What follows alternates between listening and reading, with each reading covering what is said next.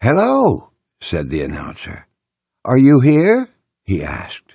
"Indeed, you are here, faithfully tuned in to the Paul Leslie Hour," he continued. "Yes, you're embracing the art of listening. We have someone truly great joining us today for his second appearance on this show. And when we think about the greatest country singers, the ones still singing really country songs, inevitably the name Gene Watson comes up. There's just nobody who sings quite like that. It's now been more than 60 years since his debut in the music business. Gene Watson's turning 80, but is he slowing down? Ha! Well, he's got 80 tour dates scheduled this year in celebration of that milestone. He's also knocked it out of the park with his latest album, Outside the Box, featuring duets with Willie Nelson and Rhonda Vincent. You know, the Paul Leslie Hour is the very definition of independent media.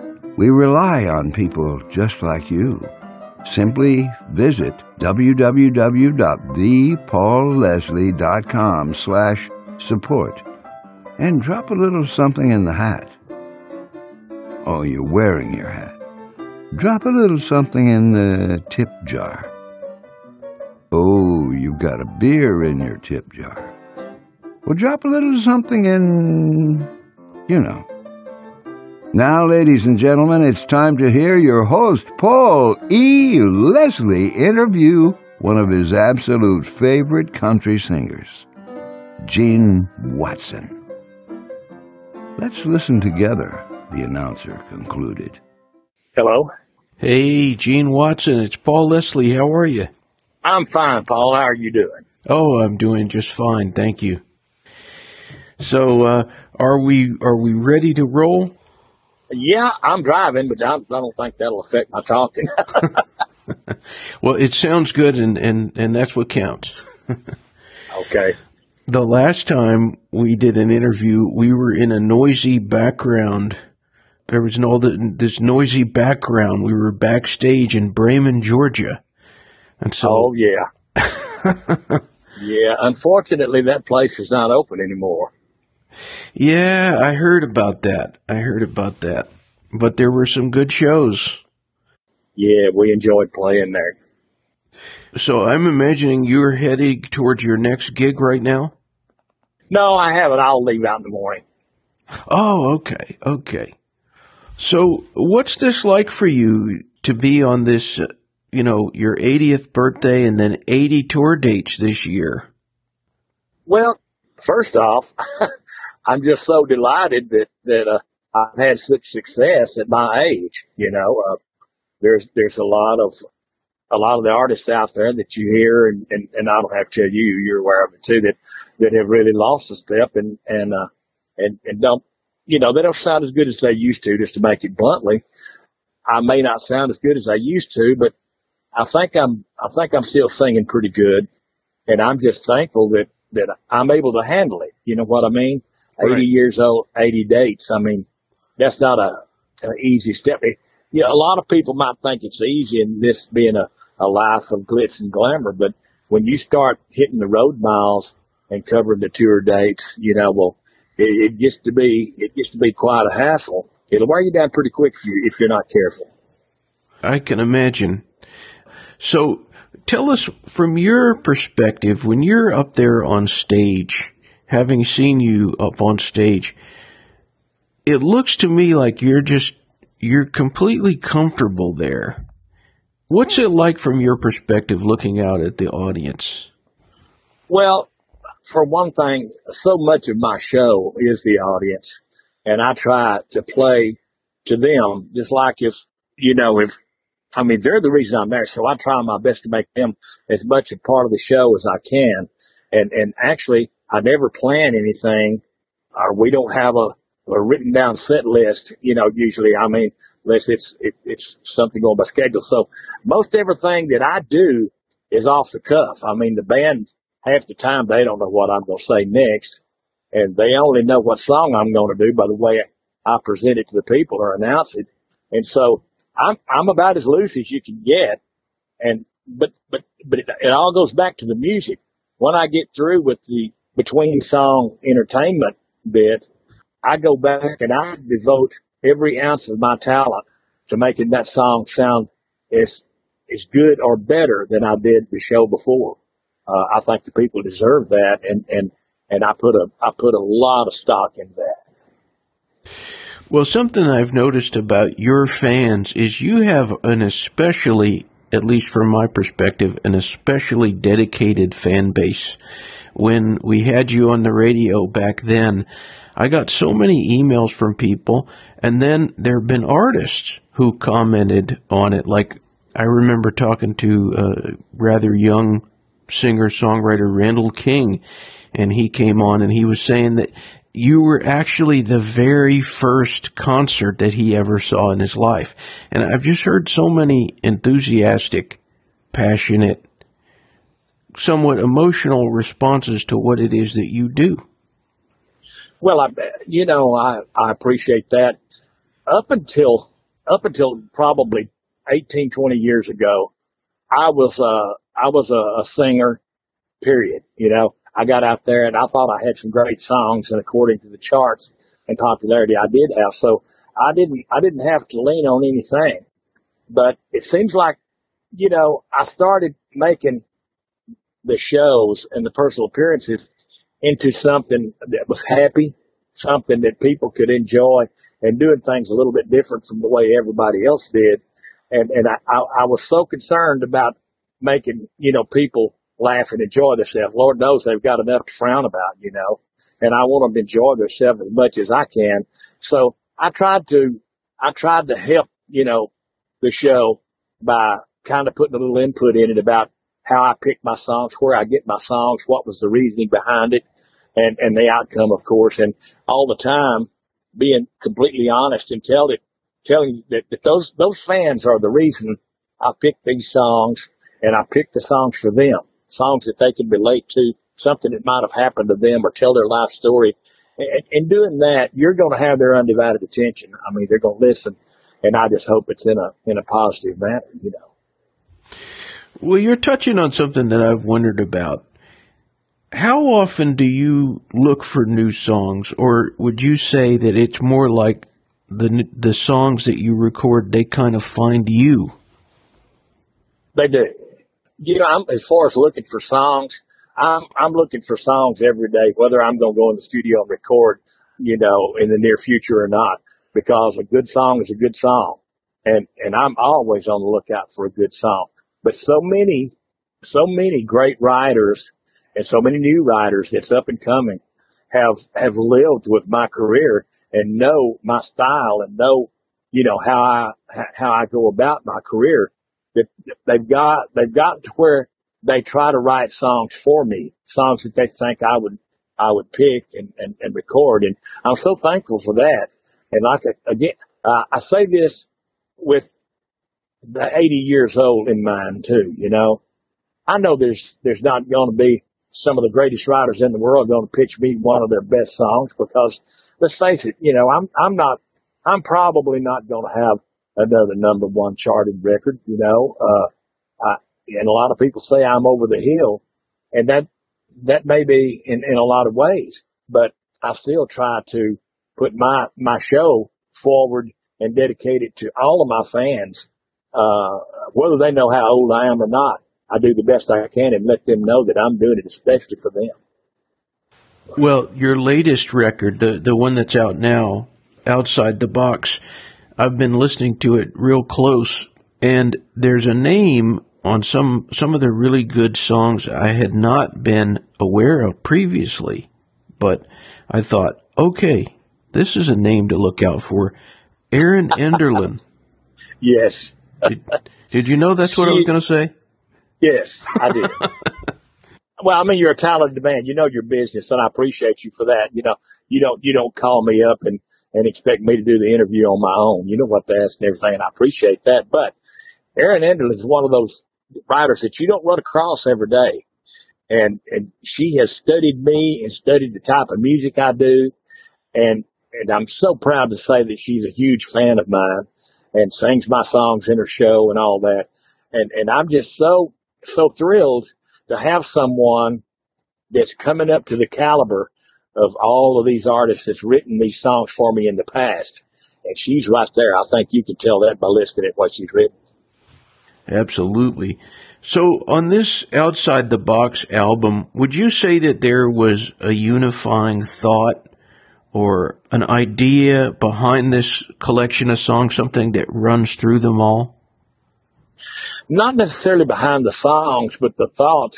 I named the album before I ever recorded it. I wanted to go back and do some of the old songs that, like Lie to Me. That was no song that I recorded back in the 70s. And I didn't have quite the effect I wanted when we recorded it back then. So I thought I'd go back and try to find it, in this album. And I wanted to do some more songs that most people wouldn't expect me to do. Like the first one we pulled from it was a song that I never get tired of listening at, and I'm so thankful for the song, If I Had Any Pride Left at All. That is such a soulful song, and a song that so many of my audience can identify with, even if they're, middle to older age. Everybody can identify with that song, and you just never tire from listening to it. And I think it had so much Gene Watson soul in it that I guess I inherited from my dad. He was a blues singer, blues guitar player, and harmonica player. And I just let that song breathe, and I wanted to get it across to the fans. And I think we captured it, But I didn't want to get too far away from the traditional country music that I'm known for, if you will, the dance music, the ballads, the waltzes, and all that. And like to pick out something so special as the song If She Only Knew, that is something that's happening today, that just about everybody can identify with. You know what I mean? Yeah. Yeah, definitely. So you take all those attributes, however I may have sounded putting them across, you add them all in there, and it's definitely outside the box. Because a lot of people expect, well, they know when they buy something, a CD or whatever with my name on it, they know they're going to get country music, But I wanted to let them know that there's other things, in my head besides just straight 2-4-4-4 waltz, I wanted to put some deep down blues feeling into it. And like I say, I'd like to think that we captured it. Yeah, I think you did. And it is a country music lover's kind of record. How would you define country music? There have been so many definitions through the years, from Harlan Howard, Three Chords and the Truth, the working man's music. How do you define it? Well, I just did some of it. I think country music would be best defined by saying that it's something that you can listen to because there is a truthful thought behind it. Someone's life story is happening from someone. You can listen to it and carry on a conversation. You can dance to it because it's usually real danceable, and it's a way of life. Country music is a way of life with me. Well, someone who has made country music a way of life for a long time is one of your duet partners on this record. There's two duets, but we'll mention this gentleman since he's got a birthday next month. He'll be turning 90. You sang with Willie Nelson, Wonderful Future. How did that come about? Well, if you want to know the truth, my son found that song, and it had been recorded back in the 70s on one of his albums, and I never had heard it, and I thought I had heard everything that Willie Nelson ever recorded. But my son sent me that one night over my phone, and I listened at it, and I said, wow, how did I miss that song? Well, I never figured anything would happen unless it was just me singing it solo, which I would have done. But, after I found this song, just a few days after that, Paula Nelson called me. And I had never met Paula, never talked to her or anything. And she said, you're one of Dad's favorite singers. And I said, no, I didn't know that. She said, you definitely are. And said, I think he would love it if you would give him a call. And I said, well, I don't know how to call him. And she gave me the number. I called him, and he was in Hawaii. And I told him that I just got through talking to Paula and I was going in the studio and we talked about songs and everything. And he was so down to earth and everything. And he said one of his biggest mistakes that he thought he had made, one of his biggest regrets, and he told Paula this, he said was he got invited to Frank Sinatra's house one night to spend some time with Frank. And he went ahead and kept on, went and got on the bus, and they went ahead on the tour. And so he missed that. And he said that was one of his biggest regrets. He said the second biggest regret was when he was invited to come over and sing with Gene Watson in the studio, and he went on out on tour, and he missed that. And he told me that himself even after Paula did. He admitted that to me. And I felt so flattered. And I said, well, and this is verbatim. I said, well, Willie, I said, one of the greatest things that could ever happen to me would be, of course, to sing with you. I said, at one time, I knew everything you had out and sung them in clubs, first one thing and another. He said, what would you want to sing? And I've got the text too when he got back with me. And after that, he said, what was you wanting to sing if you had on? And I said, Wonderful Future that you wrote and had on an album back in the 70s. He said, great. He said, I'm in. And that's all he said. So, I mean, we got his tracks together and all that. And of course, we went in the studio and his was the first tracks I laid down on that song.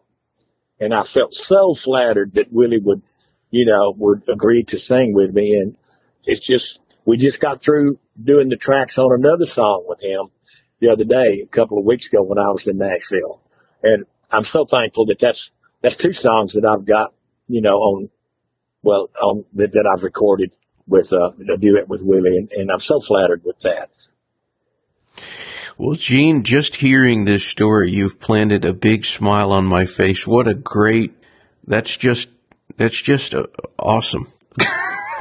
Well, cool. I was so flattered by it, Paul. And of course, working all across the country, where we work, Rhonda Vincent and I had recorded an album, and at first people didn't go for it. They wanted to buy my stuff. They didn't want to get, and vice versa. And well, finally they started listening and everybody started enjoying it.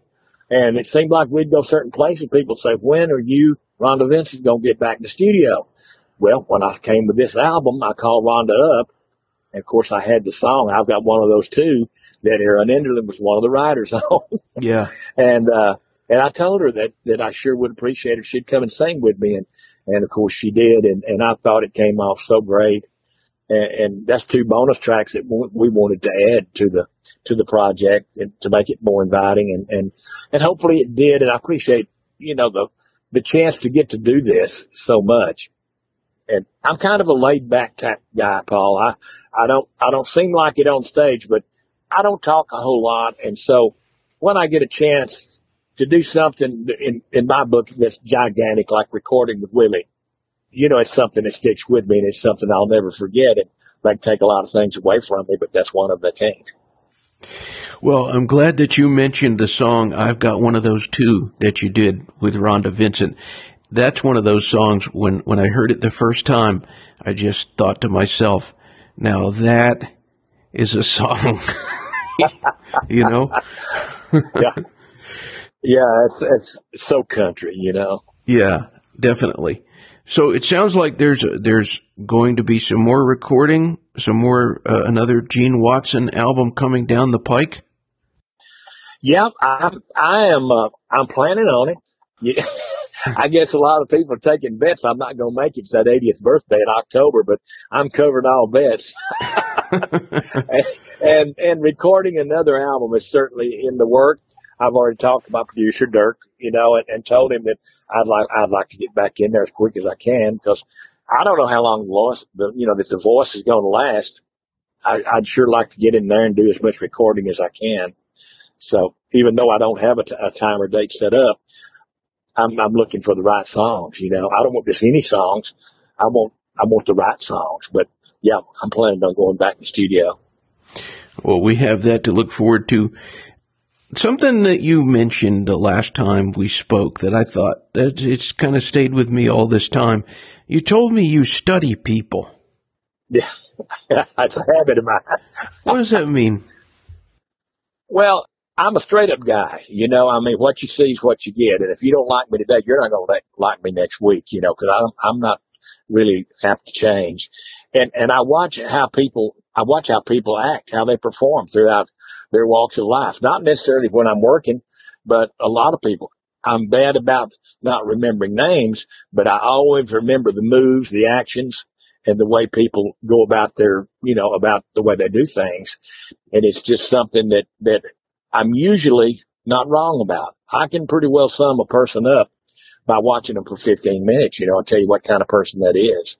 And a lot of times I wish I wasn't that way, but I admire watching people and the way they do things. And I try to pick songs that convey that. Well, that's really interesting. I want everybody out there, look at GeneWatsonMusic.com, and there's dates all over the place. Tennessee, Missouri, Georgia, Texas, of course, Kentucky, all the way up to Pennsylvania, Virginia. Check it out, folks, GeneWatsonMusic.com, and also check out this Outside the Box album.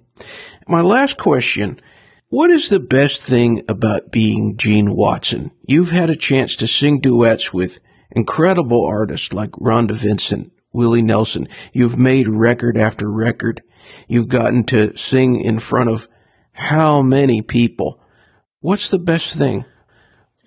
Yeah, you know, I think the best thing about Gene Watson is not necessarily a singer, but I'm a person. I'm a people person, and I treat people like I'd like to be treated, whether I'm working or in my everyday walk of life. I'm no better, and you can quote me on this anywhere. I'm no better or worse than whoever I'm talking to, and I try to convey that in every way. There's nobody works harder at what they do than I do, because every show that I play, I want to play it just a little bit better than the last one. And, you know, as many times as I've sang all those songs, you know, I mean, I dream about them and everything else. I've done them so many times, but I've got to make it a little bit better, a little bit more enjoyable than it was the show before, you know. But when it all boils down, I'm just a guy. I make my living singing, and some other guy might make his living digging a ditch. That don't make me no better than him. Wow. Well, Gene Watson, thank you so much for spending time with us here in the hot afternoon. It's been great. I appreciate talking to you, and of course, your wisdom, you know, of the music business just makes it so much easier to talk to you. And I appreciate you taking time out to talk to me. Well, it's my pleasure, and I appreciate you saying that. It's very kind of you. Well, anytime you need to talk to Gene Watson, you've got the number. Oh, bless you. All right, sir. All right. Until next time. I appreciate it, Paul. Thank you. Bye-bye. Thank you for stopping by today. If you enjoyed our program, consider telling a friend about it. The Paul Leslie Hour is made possible through people just like you. So you want to keep the show going, right? Go to thepaulleslie.com. That's thepaulleslie.com. Click on Support the Show. And thanks to everyone who contributes. Performance of the intro music is courtesy of John Primorano, The Entertainer, written by Scott Joplin. End credit theme music is courtesy of John Primorano, the traditional song Corina Corina. Your announcer is Dan Gold. Hey, that's me. The show is hosted and produced by Paul Leslie. And we'll see you next time on the Paul Leslie Hour.